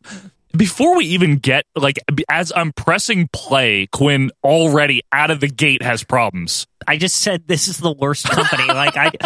There's hissing and beeps. Oh, and, it's badly produced. It's horrible. So we open with who else but Nick Bockwinkel is back after leaving in '87. I thought he wasn't even here anymore. Right. Wasn't he did gone? he just come for fun? Is this fun? This isn't fun. This is more like a senior home, this place. Yes, because he cuts a promo on Vern. Vern retaliates, and honestly, I'm like, what, they're going to face each other? No, are they serious? Really? Because honestly, would you put it past AWA by this point? You don't even have to complete that sentence. I know exactly. Listen, if they still had the dough, those two would have still gone. I know, they probably would have. I wanted to say go, but that wouldn't have made sense. It would have been a nice rhyming couplet. Grammatically, though. If they had the dough, those two would go. Yeah. So we get a very poor opening. Honestly, I don't think it's changed since 1970-something. It's literally the opening from the 70s. The 70s, right? It really is the All-Star opening. And by the way, they say it's the 40th anniversary season of the that's AWA. Unfortunate. They should have ended at the 30th anniversary because that was the last time this was good. So we get a bunch of old guys in the intro. Your Crusher, one of the Vachons. I wasn't paying attention. What is this? It's 1990. Get this shit out of here. And we're hosted by Eric Bischoff and Greg Kanye. Eric Bischoff here, along with former international television champion and tag team champion of the world, Mr. Greg Gagne. Thank you, Eric. It's a pleasure to be here, and I know you've got something in store for the fans out there. It's a real treat. From a very bad green screen. Yeah, they're way too big. The perspective's all fucked up. No, we make fun of the WWF's obvious green screen, but this is way worse. It's like they're standing on. It's like as if they were standing on a pillar in the arena, like a platform, like way too high, something that would be dangerous. It's unfortunate. As they welcome us to the show, they run down a few things. We're not going to spoil this one for you, but Greg gives Eric Bischoff a referee shirt. That will come in handy later, and I'll tell you why later when we get to it. So we get a Todd Becker versus Johnny Stewart, and I don't know who either of these guys are. And then we get a shot of Lee Marshall. They're great. With no mustache, too. You notice that he doesn't look right. He had a weird upper lip. I'm like, why is he not at the next Nitro? That's what I'm thinking. At the hotel? Yeah, he's in the wrong place. He's got to be writing his weasel jokes. Now, who's with him is Joe Blanchard, who I did not know, I forgot, was the AWA president at this time. Old man Blackburn was gone by now. So Southwest or whatever, that shit is gone. That shit's gone. So he's lurking around a figurehead here, yeah. Tully's not even in anything Tully's anymore. not in anything. Now, what's funny here, we didn't talk about this as we watched it, Quinn. They show them at the commentary table, then Eric's like, yes, they're doing a Special Armed Forces broadcast. What? That's Get out of here. That's code in the wrestling industry for they already did commentary and we're dubbing over it. That's all forces. That means. Gorilla Monsoon and Bobby the Brain Heenan at ringside. They're doing a special broadcast this evening, Your Lordship, for the Armed Forces Network. So God knows when this was taped. Imagine if that was the radio version of this or whatever, and it existed. Just like how those elusive JR doing WrestleMania 10 with Gorilla. By the way, putting it out there. Yeah, if you have anybody this, can find the tape. Just please. There is no video, obviously. Yeah. It's audio. Apparently, there was a radio broadcast please of bring WrestleMania it here. 10. Please, we need it with Chet Kopic and Gorilla Monsoon. Yeah, I need to hear Gorilla. It's legendary, yes. and no one can find it. So anyway, Quinn, Bischoff mentions how Johnny Stewart here should try out for the Olympic track team. More like Johnny Swinger. And back to the Olympics again. What is this? This is why this company went out of business. We're talking about the fucking Olympics still. And there'll be more of it later. Yes. It never ends. It never ends. It's always the Olympics. Fuck the world title. Let's win the Olympics. That's not the object of a professional wrestler. They've already done that. That's amateurs. Ugh. The ref looks like Mike Crockett, by the way. Yeah, he does. We get a shot of Joe Blanchard again at ringside, as a graphic very helpfully says that it is John Blanchard. Yes, and Bischoff covers. Yeah, he's like, that's a baseball player. This is Joe Blanchard. Yeah, a whole explanation. Yes. He should have just never said anything. Yeah. And then we get a shitty elbow by Stewart for a 2. Then we see Joe Blanchard again with the correct graphic. They actually go out of their way, which is it's almost I'm glad they did it, but at the same time, it's embarrassing that you have to go back and do it, especially in a pre-taped show. Why even show that fucking clip at all? Just edit this so shit lazy. out. And you know what? I almost think that that's just Probably someone who's bored, right? There's probably like 5 people left that work at AWA headquarters. It's probably just some guy. It's probably just some video editor, like just bored. He didn't get paid for this, that's for sure. No, he's just bored, and he's just like, oh, that'd be funny if we threw it in there. And then Bischoff would have to talk over it because that was probably done afterwards. Yeah, of also. course. Yeah. And you said, Quinn, it sounds like there's a baseball organ in the background this whole time. The whole time. I don't know what's going on. At a later point, it sounds like there's like an actual sitcom playing in the background. I can hear like some like punchline and then like a laugh track. Like, I'm not kidding. In a closed fist to it, again, it appeared to be the throat to me by Stewart on Becker. I think with Joe Blanchard here today at ringside. Maybe it was Family Matters. Yeah, maybe. It's the ghost of last week. Body slam by Stewart. He heads up and gets thrown off by Becker. Awful knee to the face. And I don't mean the Shining Wizard variety. Yeah. Like some kind of like flying, like sideways. Did he even hit him? No. I swear he didn't touch him. So Stewart gets the win. The crowd doesn't react at all. And then we cut to the most necessary title in the AWA, and it's Champion Quinn. The AWA light heavyweight champion, Buck Zumhoff. Why? With a hideous like background of Vegas. It's like Vegas with like weird like spotlights, like 4 of them like spraying into the sky. It's so bad. He's got his shitty like, the cassette player boombox cassette player. Yes. Yeah. And he cuts a horrible promo as you hear people like mumbling in the background. Buck looks like a heroin Hogan. Yeah, he really looks, he's quite a heroin Hogan. This whole thing is a train wreck, Joe. It's one of the worst shows already. It already is. Like, it really is. I can't believe how bad it is. And I don't want to go so far to say it's the worst we've watched so far. It's not, probably. It's pretty bad. It's like in the Death Valley. Bottom 3, maybe. It's in the Death Valley, I think, Quinn, of shows we've watched. We should do that. The Mount Rushmore Death Valley of shit shows we've reviewed. Yeah. We should, actually. Yeah. So Buck talks about AC and Vegas and how he likes to gamble, and he also keeps calling Stewart here Stu Rat. What even is that? It's not what is that joke? It's just like he can't, it's a dyslexia joke. I don't know what it is. Terrible. Yeah. And then we get some unnecessary still photos of Mr. Electricity, Steve Regal. Now, I'm like confused here because the way they're showing this is like they died or something. Yeah, 1980 to 1985, he worked here. I get it, but at first, when I first Career saw it, died. the way they're showing it, Joe, the way they're showing it, Yes. it seems It's like like in memorandum, yeah, right? exactly. So Steve Regal. Do you really blame me for like thinking that? Because later they show people who were like back in like the 1800s who wrestled in the AWA, because I don't know, when on Vern's like barn. They knew Fatty Arbuckle. Yeah. No, you know what's even sadder? Yeah. Not only did Steve Regal like retire like 5 years after, not that like, Steve Regal. That's what I was going to say. So not only did he retire in like 1991 or something like that, and he was unremarkable, he's not even the most famous Steve Regal. Yeah, that's embarrassing. And he was first. Anyway, we get the classic Monday Night Football commercial, Quinn. Are you ready for some football? Bret Hart, Undertaker, Shawn Michaels, Heartbreaker. Right, it's that one. That song that the WWF like made their own version of, but for like some reason. the real one that I remember back in like the early 90s. Yep. So we come back to a very Dino Bravo looking Scott Holy Flash Norton. Shit. I was half waiting for da, da, da, da, da, da, da, and like the stupid blue French flag thing. He's got a big chubby face. He's all happy. He's a big face. And we find out that he is the world super heavyweight arm wrestling champion. So first off, there's weight classes in arm wrestling. I guess. Second off, why is he a wrestler if he has a full-time gig as an arm wrestler? What the fuck is this? And he's the champion, no less. Why you know what I mean? Is there a belt for that? Is there a trophy, maybe? Maybe there's an armband, a cup. Maybe a cup? Scott Norton here is fighting Downtown Brown, not Downtown Julie Brown, of course, on MTV. Not that Brown Might be fame. a better match, though. Yeah. Not Murphy Brown either. Yeah, not Murphy either. Now, they mentioned how Scott Norton, Quinn, is a contender for the AWA World title. Anyone could be a contender for this world title. I could be a contender for this world title. There isn't. This is nothing. It doesn't rank with any titles.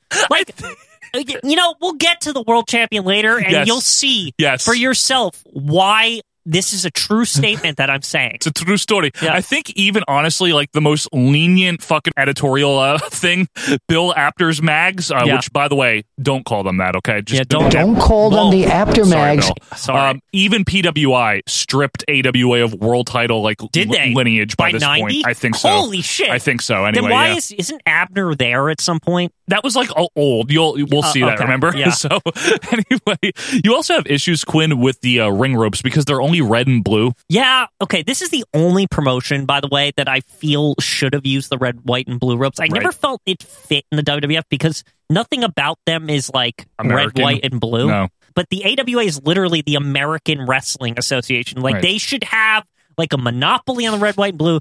But, of course, they fuck that up, too, and they only have blue and red. It is a little weird if you think about it. How do you screw that up? I don't know. It's not hard. Clotheslines by Norton. I want to know, did the crowd, did they get paid to watch this? I don't understand why are they there? Isn't it at the Showboat they taped all these? I thought that's so embarrassing. I thought that's like where they all were taped. I don't know if they still are here. Is the ESPN show even on anymore?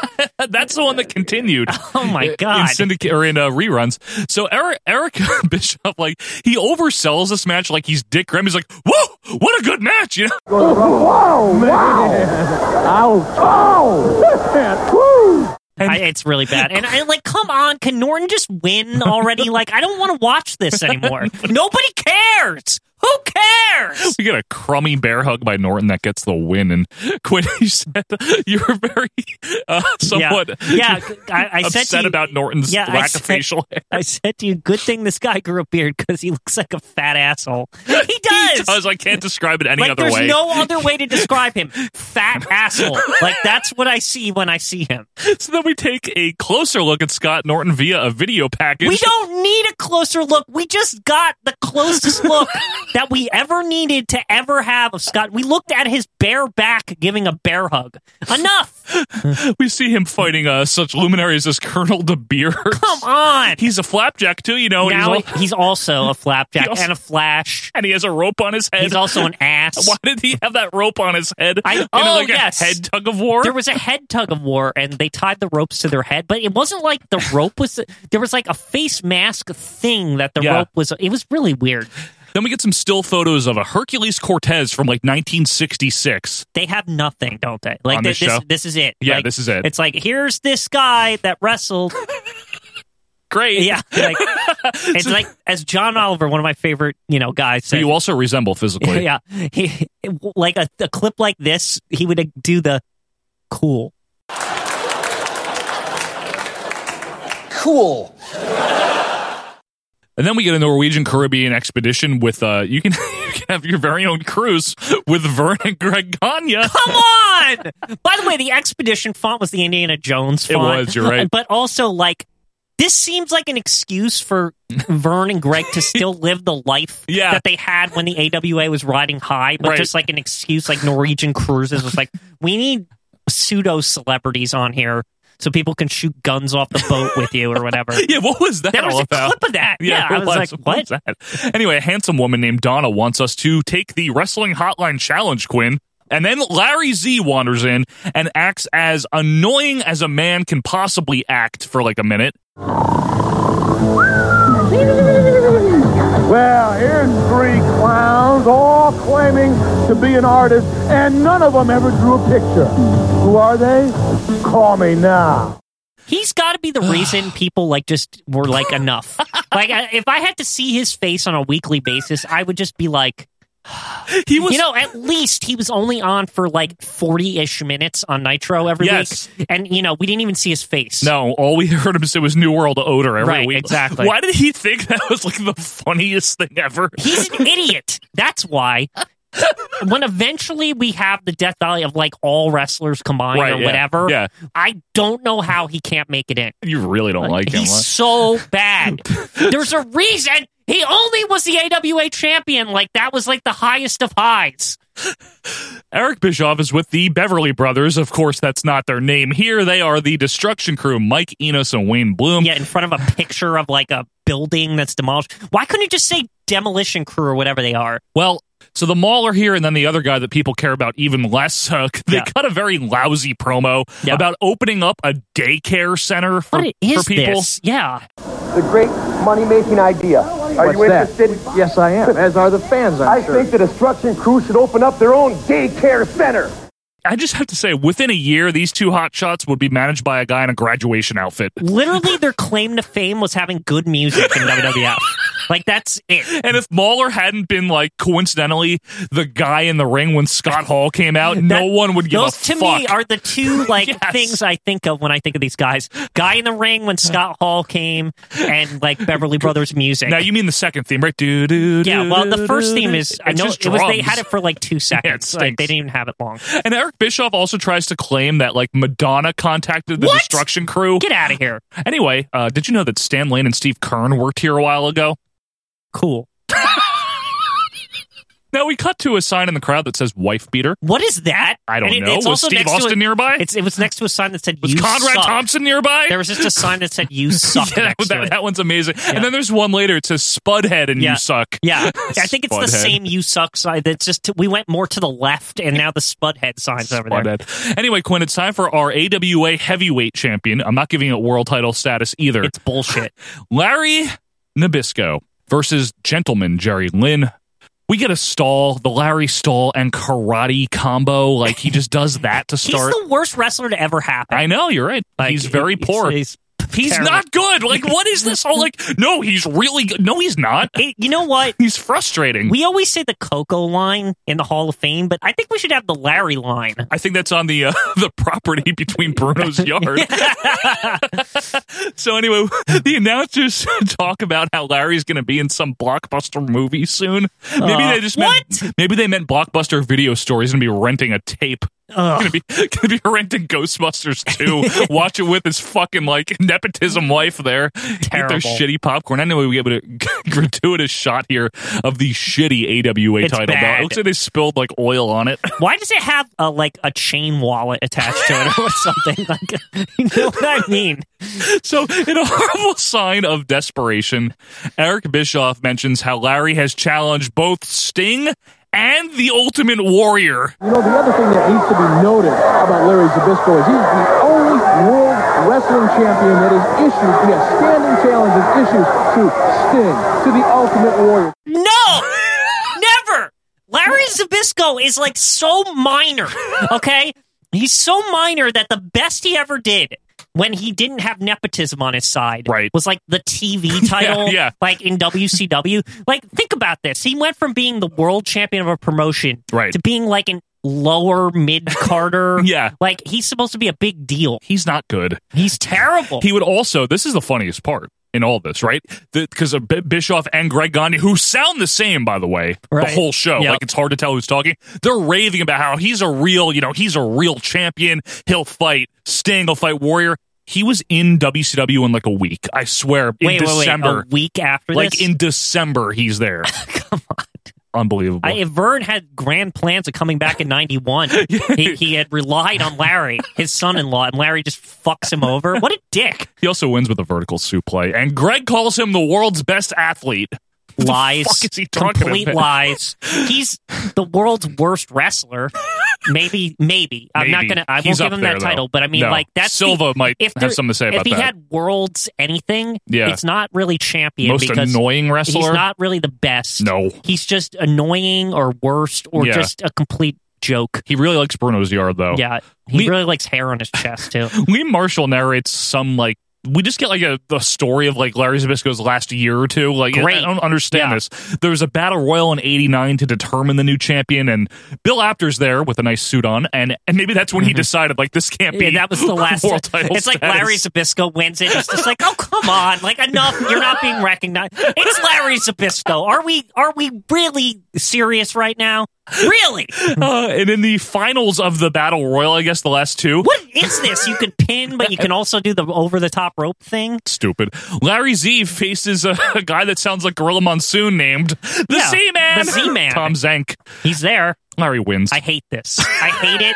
It's horrible. It should never happened. Yeah, but I never want to see it again. There's more, Quinn, because as Tony the Tiger here blathers on, we get a nice clip of Larry Zbyszko facing Mr. Saito. I threw like a brick through Burger King thing. Wendy's! Or McDonald's. No, wasn't it McDonald's? I don't know. But anyway, how is this guy...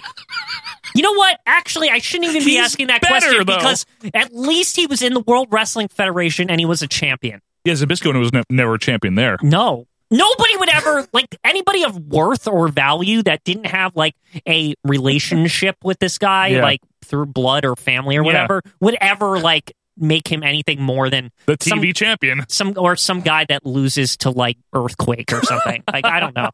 So then at the Tokyo Dome, wait a second, AWA like somehow like sauntered into the New Japan Tokyo Dome show in January. You know, I will say this, now that I know New Japan a little bit, they do occasionally like work with like the NWA even to this day. So you know what's funny about this match? Probably it wasn't even like the main event. Oh, no way. It was probably like the second match on the card at, at some other show.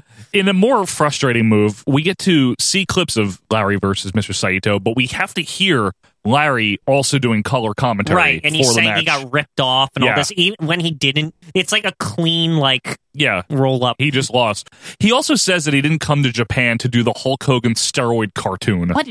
What does that mean? He should wish that WWF would have hired his ass in 1990. Nobody would ever hire his honestly, ass. like WCW took him and they did nothing with him because he was exactly what he should have been in WCW. Yeah. A mediocre TV champion and then a mediocre announcer that said New World Order over and over and Order again. I have a feeling the only reason he stayed in WCW was because he came over with Bischoff from AWA. Probably. When Bischoff rose to power, he kept Larry around. And why would Vince want him anyway? Vince would what never, is there to do with him? No, Vince would never want him. He stinks. He existed in the pre-Vince McMahon, Vincent K. McMahon era. And that was his usefulness to the WWF. And it was somebody feud. for Bruno to beat. Literally. So anyway, Saito wins. Lee Marshall is trying to compare this to Tyson Douglas. No, just no. It's not. It's all just because it took place in Japan. That's literally. Yeah, because Larry Zbyszko's not Mike Tyson. He calls it like the Japan Wrestling Federation, which is clearly New Japan. It's like thing. It's not even close.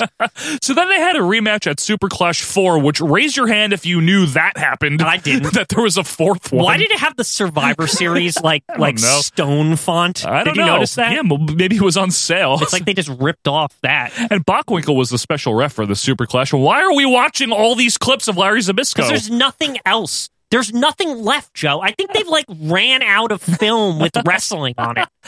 Larry wins with a double pin spot, and then we see Larry doing a bunch of pile drivers, and then we get a commercial with zero irony. Like it starts off like it's some fake commercial. Yeah. Conway Twitty and his greatest hits album. Hello, darling. Nice to see you. Conway Twitty. You know, if Kitty Carlisle married Conway Twitty, she'd be Kitty Twitty. Oh, shit. And he's really quite a character. He kind of looks like Liberace. He looks like Rod Trongard met Liberace and they went shopping together. Yeah. Gave it to some other guy. Now, I guess maybe there's fans of Conway Twitty that listen to the show. You're going to get his album on CD, Quinn? Well, it's also on cassette and record, too, in 90. The thing is that the little blue screen with like the address, they didn't say no CODs. Yeah, I'm surprised they because might take them. They're asking for it. They're cruising for a bruising. Like, I could just not pay them, make an order, and like be like, look, you have to come. Cash on demand. You know? You know. So then we come back to a close-up of an Olympic medal. Ah! How? How did it? And this is, Joe, this whole thing is a complete waste of time. Like, it has nothing to do with anything. With professional wrestling whatsoever. Yes. Please go through it. Okay, so some guy named Dr. Dennis Kozlowski won this gold medal. Why is he a doctor? Greco-Roman, hang on. In Greco-Roman for the U.S. in 1988. And he's explaining it, and his voice cracks as he says chiropractic. Chiropractic. Yes, he's a doctor of chipriety or what? Yeah, that's fine. What is? How do you say that? Doctor of chiropractic. He's a chiropractitioner. Chiropractic. So then Eric has him tease a return at the 92 Olympics, and he's like, I don't know, maybe. Did this guy ever wrestle in pro wrestling? I don't think so. I've never heard of him. Get out of here, amateur. He also has all the charisma of one of the Hart sisters. It seems like people that weren't in my family got to write whatever they wanted, and that was like, praised. Like, and Eric pulls an Art Donovan here, and he has yes, it's so good. He's like, how much do you weigh? And he's like, I don't know, 228, 230. He's like, I don't know. I feel like Art should have sauntered in and been like, thanks. Hey, thank you for asking the guy with the thing. Can you kind of do that with the thing? As he like writes it down on like a note legal pad or something. Hey, Randy, do you ever hear this guy? I said, are you crazy? So anyway, we get a shot of Jimmy Snuka from 1970 whatever, and then they act, Quinn, because they're putting these little... I hate this is bad. They're putting times on there of like when these people worked there. For Snuka, they put 1972 to 1988. With no breaks. Like, he was just there the whole time. As if he was always Get out there. of here. No. And don't act like he made his name here. The WWF was like dead when he made his name there, but he made his name there. By 84, he was a really big... 83 even, he was a really big deal. Right, exactly. Seriously. Yeah. So go on that cruise, okay, and then Hotline, and then we take you all the way back, Quinn, to December 14th, 1973 in Chicago. Because Eric Bischoff is now in the booth or in the green screen closet with Nick Bockwinkel and Vern Gagne. And now Eric is wearing, Quinn, that referee shirt. This is so bad. Are they even showing the match, debating? Is the main event just showing Vern reminiscing? Like, I don't get this. This is ridiculously bad. So, like, we literally see a few minutes of clips of Nick Bockwinkel and Vern wrestling from 1973. And the big questions from Eric are, how does it feel to be sitting here? My answer is pretty awful. Pretty bad. I'm sitting here too, Eric. Ask me. Do you want to watch this? This is what he should be asking the camera. Like, literally, it's just the two of these guys, like, half-interestedly, half-assedly, poorly talking about a rest hold from 17 years ago. Vern says Charlie horse, and then Vern acts like he's going in for ankle surgery because of this match in 2 weeks. He doesn't act like. He says he's going in because of this match, I'm saying. Ridiculous. Why is this on TV? Like, really? It's insane. Why is this on their show? I don't know. Like, it's so bad. If you can take the man's legs out from underneath him, wrestling probably gives him a little bit more advantage. You couldn't do anything in basketball or football or any of the tennis sports, but in this game, if Vern doesn't have that leg underneath him, then there's a good chance that he's truly incapacitated. I don't know how Vern was even hanging on for hope. Did he watch the bullshit that he just put on film or videotape or whatever the fuck he was using? Kinescope. Yeah. What is this? So more of the toe hold. Quinn, you said there's a reason this promotion doesn't exist anymore. Yep. This is it. Vern Gagne. Yep. Vern is the number one culprit, and this piss poor garbage. And then the video just clips. Good enough. Enough. We don't need to go search. No. I don't really care what the real date of this is. It's just, it should never be watched by humans. It's not fit for human consumption. Yep, basically. And that, my friends, is the fond farewell in 1991, it would be, of the AWA to tie in nicely to our theme year here for 1991. Now, Quinn, oh my God, that's probably in the top 4, top 5 of horrible shows. I don't even understand. There was nothing. Nothing mattered. How did anybody really think this would survive by this point? Know. By November, right? I have no idea what they were. This is worse than anything that out of the end of WCW. This is worse. Just look at what's going on in 1990. It's worse than all of it. It's worse than all of it. And didn't 1990 have the Ding Dongs in it, I want to say? Yes, it did. Yeah, it was the Jim Herd era. And WWF Survivor Series 90 around this time wasn't that great. The Ultimate Survivor match. Gobbledygooker. Yeah, Gobbledygooker, set for action. This is still worse because at the end of the show, Vern Gagne and Nick Bockwinkel are wrestling in 1973. Yep. Olympics. That to me says all you need to know is that they're showing a match from the 70s. They're just reminiscing. That's literally what it was. They were happy. They weren't even mad at each other. Yeah, they might as well be saying yep, this was when it was good. And it's not now. It's not now. And folks, we thank you for joining us here as we've done 1991. We started off the show with a little reminiscing of 1991, and this would soon be the demise of the AWA. But next week, hopefully, Quinn, things get better as we will delve into 1992. Until that time, be sure to reach us on Twitter at OVP Podcast. Email us at ovppodcast@gmail.com. Send in those clips for OVP 100. And, of course, join the Facebook group if you haven't yet. And if you want to donate, that is patreon.com/OVP Podcast. But we will see you next week for 1992. Until then, I am Joe Murata. That is Michael Quinn, and we are saying so long. See ya.